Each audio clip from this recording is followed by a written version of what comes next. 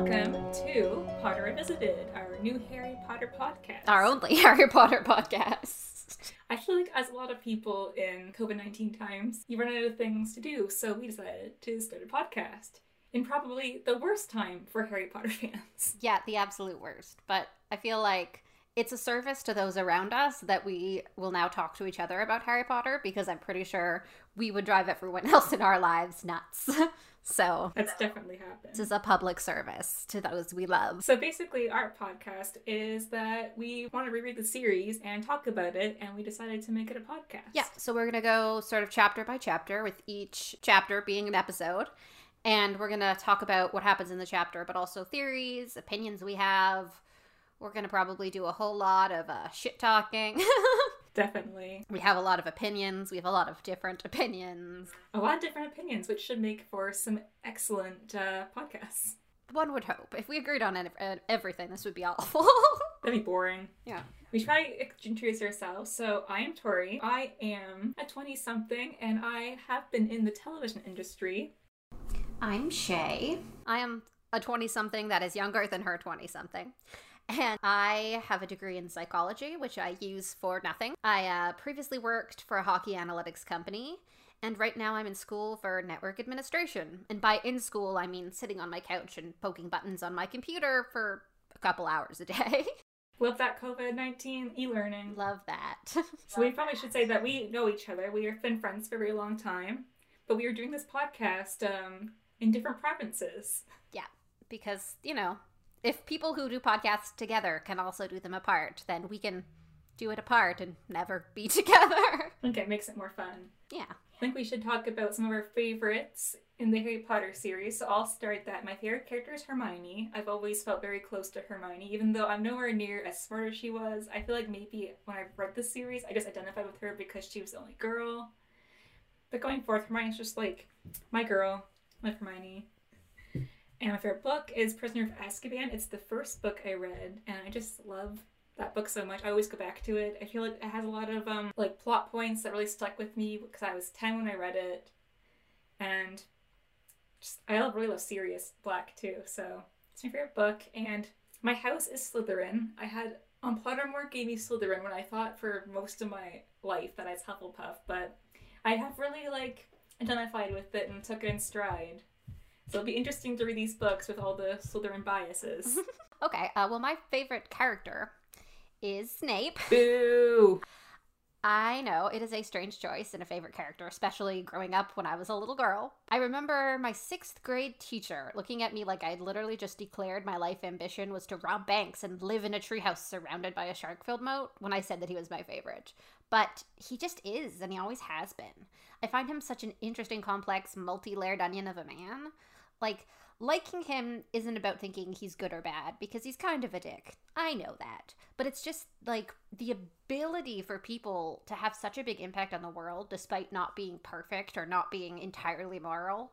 He wasn't the main hero. He was often not that nice. He made all these mistakes, and he behaved selfishly. Yet in the end, he always ended up doing things that impacted the fate of the wizarding world so much. It made me really optimistic that I could do things despite my flaws and also have an impact on the world. I mean, I was never as selfless as Harry. I was never as loyal as Ron. I was never as smart as Hermione. But I was less flawed than Snape, and he sure did do some pretty awesome things. Also, with my long dark hair and his long dark hair and the fact that we both wore all black, probably were both interested in the dark arts, my little emo heart fluttered, you know? And it sounded like My Chemical Romance or early Panic at the Disco. So I just found him incredibly relatable in that way. But also, I'm not evil. Well, maybe I'm a little evil, but it's fine. My favorite book was the 6th. Not just because of all the delicious Snape bits, but it was such a good book. I loved how much of Voldemort's past we got. I liked everything about that book, except for all the parts they put in the movie. Yeah, I was gonna say, good book, really bad movie. Yeah, the worst. My house is also Slytherin. I always knew I was a Slytherin. I think I liked the idea of being a good guy in a house that was mostly bad guys.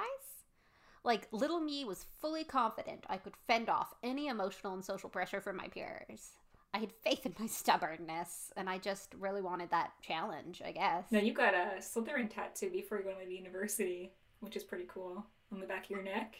Actually, I got my Slytherin tattoo when I was at university, and I had a doctor's note for the very important appointment I had to get a needle that day. It was multiple needles, and it had nothing to do with my health, but it's fine. How we got into Harry Potter should be an interesting story.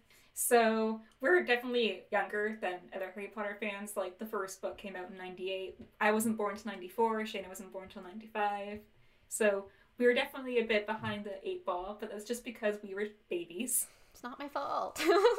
Yeah, so the first 2 books were already out by like 2002, so I didn't actually read the books to probably 2004. In my class in grade 3, which probably like around 2003, I think, we read Harry Potter as our class novel, and because the movies were already out, so people were pretty into it. And yeah, so it got me really into the series. We watched the first. I made my parents take me to see the second movie because that had just come out, and my friends and I would play Harry Potter at recess.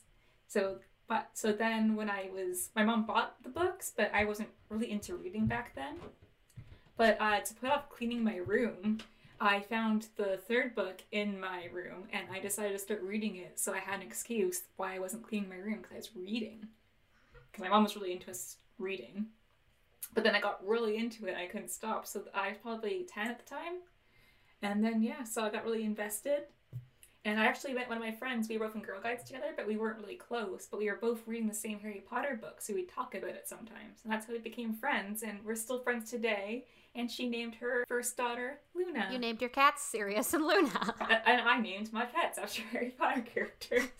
Which is hilarious, because your dog is such a Neville, but his name isn't. Yeah, I read the series kind of backwards. I read Prisoner of Azkaban, and then Goblet of Fire, and then I think I read Order of the Phoenix that had just come out around the time. But then when I was waiting for Half-Blood Prince, I was like, oh, I never read the first 2 books, but I saw the movies, because that's how I always say, like, I watched the movies, so I went back and read them. I'm like, oh wow, they're actually different. But yeah, when I was 12, my mom let me go to the midnight release for Half-Blood Prince, which is really exciting, because I was not allowed to be up that late usually. But I read that book in 3 days, because we went on vacation, and my dad wouldn't let me take it anywhere.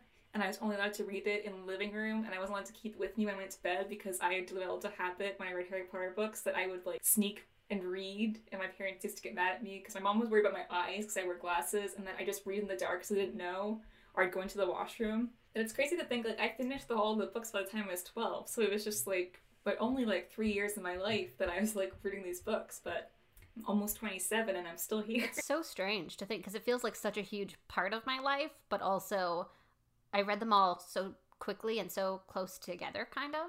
All the books were pretty much out by the time we started reading them because we were so young, but you think you're so young and you're reading these books that basically it's part of your development. Yeah, I still feel like I aged with them somehow.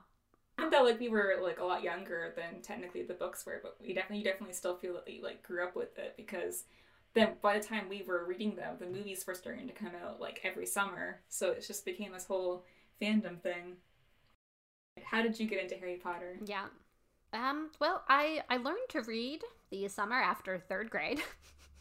I had been very much not a reader up until that point, and when kids in my classes were reading normal age-appropriate books, I was sent out into the hall to relearn to read normal books, like small, word-for-word, my dog is cute books, because I was so behind on my reading.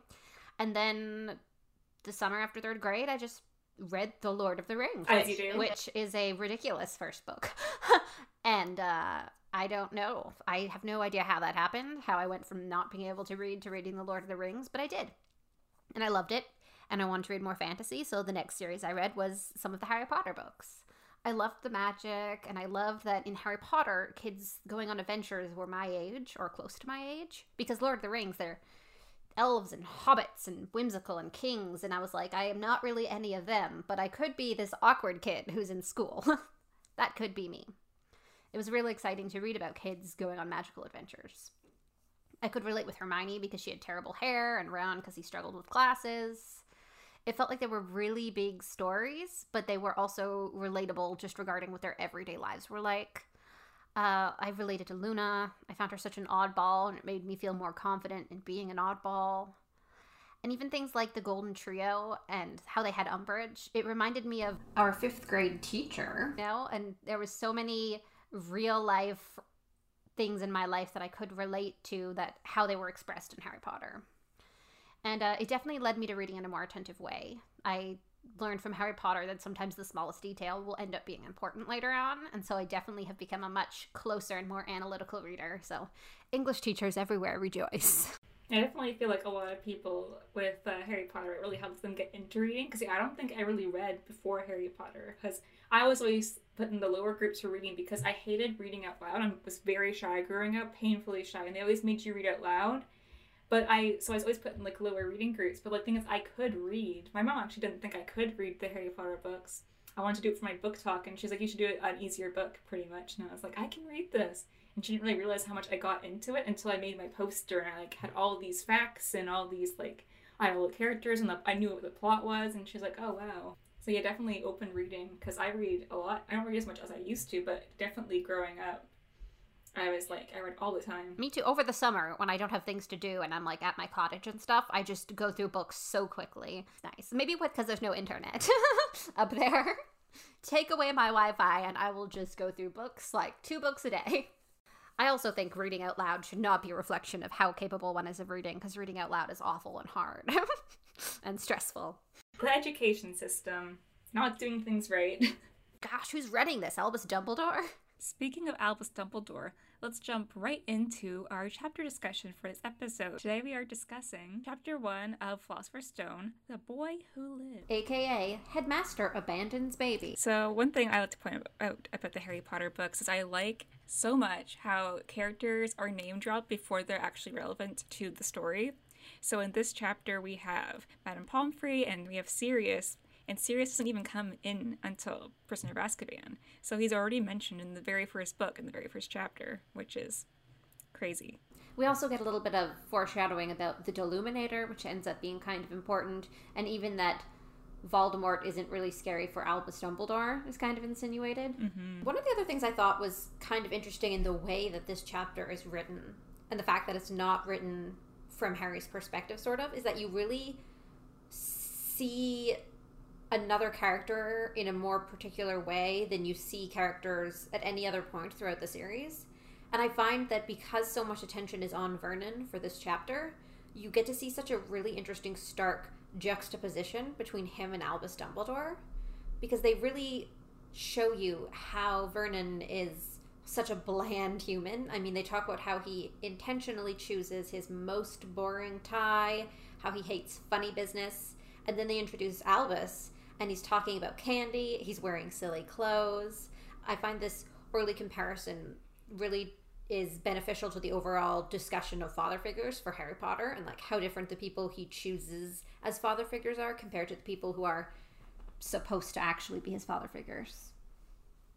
Yeah, he definitely, in the series, he gravitates towards people that are as far from Dursleys as possible. And Harry really goes for the whimsy, because I feel like he has this whole normalcy and bland Dursley stuff pushed on him all growing up, and then he gets these really crazy characters come into his life, and he's just like awake for the first time. It could also be a reflection of the fact that he still has such a limited level of socialization. That's because true.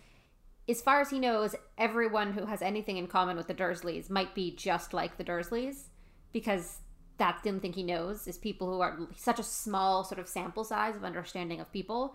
So he clings to whoever is the most different from the Dursleys because they're least likely to have similar traits to them. So the timeline, James and Lily are murdered on Halloween, and presumably people find out Voldemort has been defeated. So they're celebrating in the morning. Yeah, I find it interesting timeline-wise because we know that when Harry is brought to Privet Drive, Hagrid brings him on Sirius's bike. And then Hagrid got back on Sirius's bike and left to return it to Sirius. I don't think he just took it, because I don't think Sirius told him, I don't need it anymore. Or Hagrid mentions that in Prisoner of Azkaban. So we're presuming at that moment Sirius had decided he was going after Peter. He made the connection, and he's like, you know what? I'm gonna die, or something's gonna happen to me. But he's just like, take care of Harry. So we're presuming after this is when Sirius goes to confront Peter. Yeah, I guess. But you'd think that if he saw Hagrid at all, he would have mentioned something. Like, hey, by the way, it wasn't me. Like, you know what I mean? If he's seeing Hagrid between the death and going after Peter, that might be a good opportunity to casually mention. Sirius is just, like, we know later on in the book, Sirius is a very reckless and very stubborn and kind of, like, not a very mature character. But I think at this moment, he's just kind of, like, suffered a really great loss. And I don't think he was thinking straight, like, even straight for Sirius. I feel like he was just kind of, like, in revenge mode, and he wasn't thinking about the long term. We know Sirius doesn't usually think of the long term. I mean, he's very much a Gryffindor in all of the pros and cons of what goes along with that. So I suppose it is sort of the most Gryffindor thing to just run off to do the thing when it would solve you so many of your problems in the future and prevent so much trouble if you just stopped for a second and said, hey. We could talk forever about why wouldn't they do this instead? It would have solved all these things, but then we'd have no plot, so. Yeah. But if he'd literally stopped for 5 minutes and said, hey, big guy, Peter was Secret Keeper and I'm gonna go find him and kick his ass, that would have solved, like, all of book 3 wouldn't have happened, which I get book 3 had to happen and it's great, but it's just one of those things where, like, I couldn't be a Gryffindor. I don't know how people like that live. Like, just not thinking things through at all before doing them. Yes, it's do first, think after, and my anxiety will not let me do that. It's like what you don't think about every single possibly outcome before you do it. That's not something all people do. I do. I don't understand. I don't know. People who, like, make it up as they go along sometimes just, I don't get it. No, cannot compute doing that. So I think rereading the book as an adult, we are confronted with how kind of a terrible person Dumbledore is, which we will probably discuss more as we go through the whole series. But this is our first introduction to Albus as a character, so it's kind of like what our first impressions were as we were first reading it to compare it to maybe now. I know now I have a lot more questions about, like, Dumbledore's motives, why he did the things he did. Why, Dumbledore? Why? As a kid, Dumbledore's just, like, he seems like a really interesting character when you first read about him. Yeah, I think he's described in a way early on that really fits with the classic depictions of Merlin, both with how they show him as being distinctively powerful, but also as being, like, a really quirky and lighthearted, which I like because there's literary precedent for it. It makes him feel a little bit familiar. I think it definitely stands out, too, because we know the Dursleys, and then we know McGonagall, she comes across as a very, like, strict kind of, like, no-nonsense kind of character. And then there's Hagrid, who is a bit of emotional, so you kind of have, the mix of, like, these wizard characters who we are just sort of learning about. Yeah. I also think that they do a pretty good job of defining the character, or, like, sort of building up what Albus Dumbledore is, even in this chapter. Like, I mean, the way they talk about him as being more of an optimistic or light character, especially early on. I mean, obviously that changes later. And he's also shown as being very trusting. I mean, he says he would trust Hagrid with his life. And they also properly depict how dominant a character Dumbledore is. By the way, he talks about everything with such a sense of authority, like saying it is the best place for him when regarding Harry and where he's being left. Yeah, despite how silly he comes off in the chapter and lighthearted, you know that he's in charge the way people listen to him. And it sets the precedent that Albus's word is always going to be accepted, so what he thinks is the right choice must be the most right choice. That's the choice they're dealing with, yeah. Which, regardless of the fact that that is not often the truth, that is how it is treated in the series. As we grow older, we learn that you either live to see your hero become a villain, or you live to see your hero become Dumbledore. Dumbledore as a villain would have been a fun twist, though. What's worse? Well, getting into it, I'm just, like, reading this now as, like, almost in my 30s. I'm like, was Dumbledore naive, leaving Harry with the Dursleys? And did he actually expect they'd actually raise him well? Because Dumbledore has known James and Lily for a long time, like, while they're in school, in the Order, along with the other Marauders, Sirius, Peter, and Remus. And wouldn't he have known that Lily's relationship with Petunia was estranged, and it's just, like, Harry a means to an end? He just needed to get him out of the way until he was useful again. It's just, like, I can't imagine Dumbledore is that naive, and I just feel like at this point of the series, he doesn't really care about Harry as a person. Harry's not a person, it's just this thing he needs to keep safe until it's actually useful to him, which is once he's able to enter the Wizarding World. Because I feel like there's so many other places he could have gone, and they could have made it work. But he's just, like, didn't really care about how Harry was gonna grow up with these characters. I think in the forefront of his mind, he thought it was the best choice because Harry would be safe there because of his mother's magic curse. And also because it's the last place Death Eaters would look, because who puts the future of the Wizarding World with a bunch of muggles? But I think maybe on like a subconscious level, Dumbledore, who has a whole bunch of family issues of his own and is sort of estranged from his brother, might have subconsciously been thinking that like Lily and Petunia had that relationship where they weren't close, so he can like sort of deal with his own feelings of lost family by fixing Lily and Petunia's, by having Petunia grow to love Harry. Mm-hmm. If that makes any sense. He's vicariously trying to fix that void. I just don't know, maybe yeah. I get that Dumbledore had, like, not a great relationship with his family, and maybe he wished that he had been more attentive to his family when his parents died. But I don't feel like it was more, like, a choice about, like, what would be better for Harry. It was more like what would be better for Dumbledore. But maybe I'm just very cynical. Yeah, I don't think it was conscious that he was trying to sort of deal with his own family issues using Harry. But I think that might have played a bit of a part into him being so insistent on this particular path rather than looking at the alternatives. Dumbledore says the whole reason for Harry living with Privet Drive is that, like, he has Petunia's protection because Lily sacrificed herself, so it's through blood, but also because he didn't want him to live in a wizarding family because he didn't want him to grow up with all that, like, fame and everything and going to his head. But I was like, does that really stand up? I felt like all purebloods are connected through marriage, so Harry couldn't have, like, some distant relative that's, like, related to him through James' side. And I'm just like, there were so many with families that would have done a good job raising Harry, and he would have been loved and appreciated. But, you know, that wasn't a high priority for Dumbledore. I guess maybe it was like a specific amount of blood, like his closest blood relative would be his aunt. Or maybe the blood curse, Lily's evil curse that saved Harry's life. Maybe the blood magic, because Lily was the one who did the spell, it had to be a relative of Lily. Yeah, I'm pretty sure it had to be Lily's because it was, like, it had to be her closest blood relative was Petunia. But I'm saying even, like, if we, like, was it worth the protection for Harry to be, like, abused for 11 years? Yeah. Yeah. That's why I'm saying, like, if he had been, like, with, like, a distant relative of, like, James, because we know, like, the Weasleys and everyone are all, like, connected because the purebloods are all connected by marriage and whatever. Just like with a real royal family. So, I mean, that could have been someone he could have gone with that, like, wouldn't have probably emotionally scarred him. Yeah, I feel like Dumbledore just looks at every problem as sort of one-dimensional, and, like, that dimension he addresses, and he doesn't see that there's other layers to it. So he's like, how do we keep Harry physically safe? We put him with a blood relative. He doesn't even contemplate that there's, like, emotional stability and emotional safety and, like, the ability to grow properly and establish healthy relationships. Dumbledore just doesn't see that. He sees the main issue is Harry could be killed. We'll put him where he's least likely to be killed. All of the problems are solved. Yeah, like what happened if Petunia, like, didn't take him in? He just left him a letter. He's like, yeah, here's your nephew. We have to take care of him now. And then they were like, nah. We'll just call the orphanage or we'll drop him off at a church. Yeah, Miss Fig. Yeah, Mrs. Fig.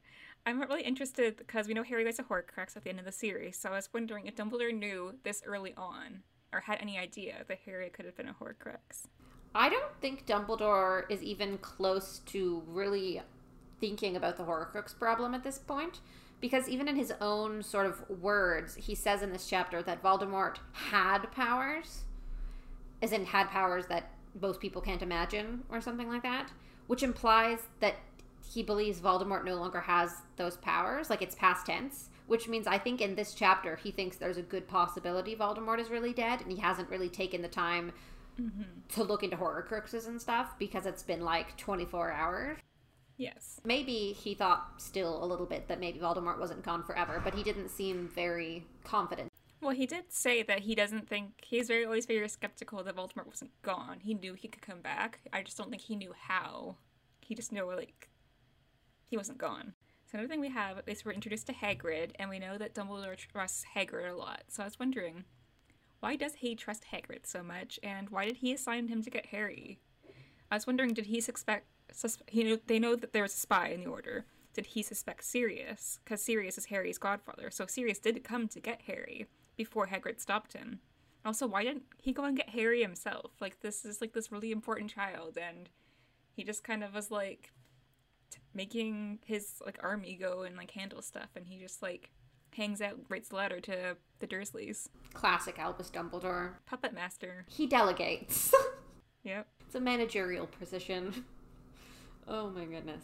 I think when it comes to choosing Hagrid for things, I feel like Dumbledore knows he can trust him because Hagrid feels so indebted to Dumbledore on top of also deeply respecting him and admiring him. I also think that Hagrid is an unexpected choice, which is often why he's the safest choice. Because if the Death Eaters are less likely to expect the child to be sent to safety with a part giant who got kicked out of school when he was still a child, you know? Mm-hmm. So he's kind of an unlikely person, so they're more likely to watch people like Remus Lupin to see what they're doing and if they have Harry than they are to watch Hagrid. Because his kind of strength isn't really the kind of strength that the Death Eaters can understand. Yeah. Because even McGonagall was kind of trusting Hagrid with this important of, like, a mission. But Hagrid is Dumbledore's yes man, so I feel like he trusts that his loyalty would never waver. As long as he's not drunk. I mean, I feel like Dumbledore has kind of risky, like, because Hagrid gets himself in trouble, but he knows his loyalty won't waver, so... And also, just another why Dumbledore moment. Did Dumbledore really expect Harry to be raised by the Dursleys? Well, because I know in Half-Blood Prince, he kind of tells them off for not raising Harry as a second son and how he's so disappointed in them. But I'm like, did you really expect that to happen? He did no research, or he did the bare minimum. Yeah, McGonagall watched them for, like, the whole day, and she's like, these are terrible people. Like, what are you doing? This might be one of those moments where it's just like, if people listened to Minerva McGonagall more, everyone's lives would have been better. The all-knowing, all-wise Minerva McGonagall. Yeah. If Sirius had come to Dumbledore rather than going after Peter, would Dumbledore have let Sirius raise Harry, or would he still have been like, he has to go with the Dursleys? I mean, I think Sirius would have tried. He would have yelled at Dumbledore and probably had a bit of a... Well, yeah, because, like, he is his godfather, and that must be, like... And that's probably in their will. But I just feel like with Dumbledore, that interferes with his plans, his whole plan. The chief wizard of the Wismagot. Yeah, I feel like Dumbledore would override anyone's will and no one would question it. I also don't think Sirius is a good choice. Like, I know that, like, he would have been way nicer to Harry and actually loved him, but Sirius would be a terrible actual parental figure. Like, he just isn't responsible enough. Yeah, I don't think Sirius would be, like, a father. I feel like he probably would have stepped up to the plate, because when we know Sirius with, like, the severe trauma of everything he's been through, but I feel at that point, I feel like he could have stepped up. Maybe not be, like, a father, but definitely, like, an older brother. And I feel like... Yeah, I feel like Sirius would be a good part of Harry's life if he wasn't the one who was responsible for Harry, but, like, played the role of, like, uncle or cousin. I definitely feel like it'd probably be Remus, too, because I know that before that James and Lee were murdered, they both thought each other was the spy, so they had a falling out until they realized later on that it was Peter. So I feel like if they both knew that it was Peter, I feel like they both could have raised Harry as, like, maybe not father figures, but, like... Yeah, Lupin being the responsible one. Yeah, one being more responsible, but I feel like Sirius probably wouldn't be as responsible. I definitely think he'd step up to the plate of being, like, not a role model, but, like, looking after. Yeah, I think Sirius would be more of, like, a big brother type. Like, he would come and hang out with Harry and have dinner with them 1 or 2 nights a week, and then once a month when Lupin's out werewolfing, Harry will have a slumber party at Sirius's house, and they'll stay up all night eating ice cream for dinner and making blanket forts and, like, all those fun things. Well, it's like you never know, like, how well you can do something until you're forced in that situation. Like, there's times where, like, you think you're forced into a situation that you're too young to deal with, but you kind of, like, I feel like the Sirius we know in the series probably couldn't have done it, but I feel like if at 21 years old, if Sirius was given that situation, I feel like he would have, like, worked towards, like, actually being able to handle it. Like, obviously, the Sirius in later in the series, like, he could, after being what he'd been through, he couldn't have done it. But if he had been given the chance before everything, I feel like he could have done it. Yeah. Why couldn't they have just found a nice Hufflepuff to raise Harry? I mean, that would have solved all of the problems. They'd raise him to be modest and kind, and also they wouldn't Gryffindor accidentally throw him off cliffs or, you know, like safer physically than any Gryffindor would raise him, and less cocky than any other house would raise him. I'm telling you, we need to find some adoptive Hufflepuff parents. That would have been the solution. Yeah, Hufflepuff and Ravenclaw, very underrepresented in at least the earlier books. Yeah, they deserve better, and so does Slytherin, but in a different way. We get attention, we just only get bad attention. So knowing what we know about Dumbledore, do we believe he acted in the best interest of Harry as a person, or was he acting within the greater good? I don't think he ever acted in Harry's interest as a person. Because we know that he says later in the series that he became conflicted because he started to care for Harry. But I'm like, did you actually? Because I don't really think, at least early on, he really saw Harry as a person. It was just this thing that was for the greater good, and like, I think maybe he started to see Harry kind of like a character in a book, which he is, but not for Dumbledore. He was sort of like, oh, if this character does this and hangs out with that person, oh, I kind of ship that. So he's sitting there being like, ooh, maybe Hermione and Harry Potter. So he's like invested and wants things to happen, but not enough to actually do anything. Like when you're watching a hockey game on TV and you're yelling at the ref to make a certain call, and you're saying that, but you know you're not changing anything. Yeah. So, well, Dumbledore says that Voldemort has powers that he will never have. So what powers do we think? And then Minerva says, only because you are too noble to use them. Yeah. So what powers? Is it the Horcruxes? Or some kind of dark stuff? I always thought maybe it was the power to kill. Because like, that's something Voldemort does, but Dumbledore doesn't. But then I think that Dumbledore very much has the power to kill. He just wouldn't use the killing curse. It's like any kind of those unforgivable curses, like when Harry first tries an unforgivable curse on Bellatrix and Order the Phoenix, it doesn't really work. But when he does it later on in book 7, it does work, and he's like, you have to mean it. I think maybe that's Dumbledore's problem, is he doesn't want anyone dead, so even though he has the ability to do... Well, he's also probably traumatized from, like, his sister's death, because knowing that he might have killed her, he's probably just, like, never doing anything like that again. Yeah, but that could be one of the things for power that Dumbledore doesn't have that Voldemort does, could be killing, because Dumbledore wouldn't mean it and therefore couldn't make the curse work. Although I find it interesting how the wording in this is incredibly similar to the prophecy, which is he will have powers the Dark Lord knows not, which in the prophecy is referring to love, and Albus loves him some love magic. So maybe he's the one who actually has power that Voldemort will never have. Mm-hmm. All right, moving forward, how does this chapter work with the rest of the series? Does it still hold up to this day? Well, I find it interesting that this chapter sort of stands out uniquely because of the fact that it's from Vernon's perspective. It's one of the only few chapters that aren't from Harry's perspective. There is a few chapters in the Harry Potter chapters. It's usually at the beginning of the book, where there'll be a different point of view. I know there's Vernon in this chapter, and I know they do the other minister in Half-Blood Prince.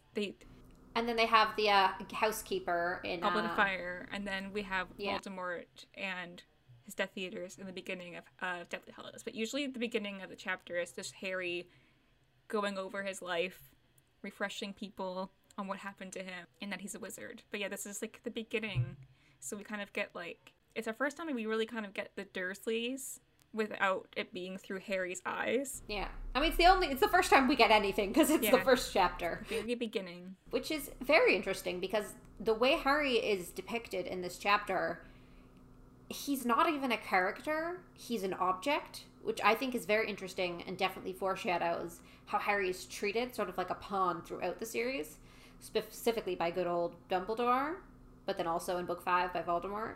Yep. By a lot of people, too, like the Dursleys, too. He's like an object that they have to deal with and they don't want. And they're just kind of shuffling him around in their life and just kind of like dealing with him. I also find that it's a unique for a chapter because usually nothing really significant happens to Harry until he gets to Hogwarts. But his arrival at the Dursleys is such a distinctive and important event. and it happens so early on, and then I find that it is brought full circle well in book 7 when he departs from the Dursleys' house. Yes. I would say maybe this chapter, out of all of the chapters, is the one that transitioned the best to film. Yes. I feel like when I watch the screen adaptation, I don't feel any loss in the things that they cut out, like Vernon's boring day. And I feel like the actual moment where Harry arrives is perfect. Yeah, it definitely works well. I think this being the first chapter and stuff, I don't remember the first time I read this book, like what I was thinking, but I was just wondering, just this chapter, if you hadn't read Harry Potter before, would you be interested to continue reading after reading this chapter? I would. I like that there's a bit of a mystery behind it, like who is this child and why is he so important? I like magic, so the fantasy nerd in me is automatically excited about this. And there's like a wise talking cat that comes across as so wholesome. I can't imagine me in any state of my life reading this chapter and not wanting to read the next one. Yeah, because this book was published in 1998, I think. So it's almost like, it's over 20 years since it's been out into the world. So it's definitely interesting to see like what parts of the book will still hold up in our society today and which parts probably don't. Quite a few, but it's a good first chapter. It's a very good first chapter, I would say. Yeah, I definitely always, when I reread the series, if I start the first book, the first chapter always gives me so much feels and everything, because you just, especially because I read it as a kid, you just have all those memories associated with reading the book as a child, that you still feel that like childhood like wonder and comfort. I feel like familiar books feel the same as familiar places. So when you open the first page of a book that has sort of like a safe, happy, familiar place for you, you feel like you've gone somewhere else. Opening the page of the book is like opening a door, and it just feels so wholesome and cozy when you just start getting nestled down into this whole new place that you've missed. Like, it's just so comforting, I guess. Yes. Like a warm cup of tea on a rainy afternoon. Do you have any other final closing remarks you want to make about Chapter 1? Not really. I definitely want to keep an eye, going forward, about Dumbledore's motivations and how much he was pulling the strings from the very beginning. And then definitely in the next few chapters, we'll definitely be doing more on the Dursleys and how awful they are. And more about Harry as a character and not this baby object that has no, like, relevance really in the first chapter. He's just spoken about. Yeah. It's an interesting flip. I love when the chapter ends and you go on to chapter 2 and you get that switch in perspective from like, this is the thing we're talking about, to hello, I am that thing you were talking about. Before we sign off, there is something important that we need to address. The J.K. Rowling problem. Both Shay and I have written our own statements about the Harry Potter author with our own experiences and feelings on the matter, but I would like to state that we 100% do not stand with her statements on the trans community. Trans lives matter. The Harry Potter community is diverse and spread across the world. It is for everyone, no matter what. However, we are not a part of this community, so we cannot speak for this community. We can only speak on our feelings and our personal experiences. Here is my statement. Growing up, I used to think very highly of J.K. Rowling. I used to tag her as queen of everything on my old Tumblr blog. That is what Harry Potter was to me. Everything. From reading the series in elementary school to even middle and high school, I felt I defined myself by being a Harry Potter fan. It was a huge part of my personality, and honestly, losing that part of myself was scary. I found it difficult to speak badly or even think badly of the Harry Potter author, even if I didn't agree with her. I remember being upset about the interview where she appeared to say she regretted the Ron and Hermione pairing, which was my all-time favorite ship at the time, and I felt so conflicted about it. I always felt odd and unwarranted, as she created the series, and the world that changed my life, and at times was my lifeline. These feelings continued with Cursed Child and Fantastic Beasts, despite not liking either works. I still couldn't allow myself to call for criticism to it, especially for Cursed Child, as I made excuses for it. But now, I can no longer stand aside and ignore it. What J.K. Rowling said about the trans community is wrong. Her using her platform to spread misinformation and lies about the community is wrong. I don't think what she has created, the Harry Potter universe, and everyone who has found something meaningful in it, should be thrown out. I would like to use this opportunity to open up a conversation with this amazing group of people in this community about something that we all loved and look at it through a more critical lens, as it is not a perfect series and it has faults. I personally loved what Daniel Radcliffe had to say on the subject. I will quote a snippet of what he said in his statement now, but you can find the full statement linked in our description. If you found anything in these stories that resonate with you and helped you at any time in your life, then that is between you and the book that you read, and it is sacred. And in my opinion, nobody can touch that. It means to you what it means to you, and I hope that these comments will not taint that too much. I also stand by this quote that I found in Goblet of Fire on page 596. "We have reached a parting of the ways. You must act as I see fit, and I shall act as I see fit." I would like to be a part of a new era of the Harry Potter community. This franchise would be nothing without the fandom's contributions and community. I personally do not want to let the author taint a diverse and creative community of people from across the globe with different upbringings, cultures, and viewpoints. She may have created this universe, but she did not create this community. We did it, and I am perfectly fine with excluding her from it. So this is my statement on the author. So J.K. Rowling wrote some great books. I bought them. I paid for them. She got her money. I owe her nothing. She wrote and published 7 books that, for me, tell the story of friendship and acceptance. I love the books, and they mean a lot to me. But I no longer see J.K. Rowling in the same light that I once did. She's been spewing hateful, harmful, hurtful things. Some of these are damaging to a community that has already been through enough. Trans women are women, trans men are men. She should not be using her platform as an author of a fantasy series as the high ground from which to hurt people she doesn't know and doesn't understand. I'm mad at her. Frankly, growing up, the books provided a safe and happy place for me to go when things got tough. When real life was hard, I'd escape to Hogwarts. Hogwarts felt like my home. I doubt J.K. Rowling stopped to think about how many trans men and women also thought of Hogwarts as their home. She's probably ruined that for a lot of people. She wrote the last book 13 years ago. Between now and then, the fans have written countless fan fictions and analyses.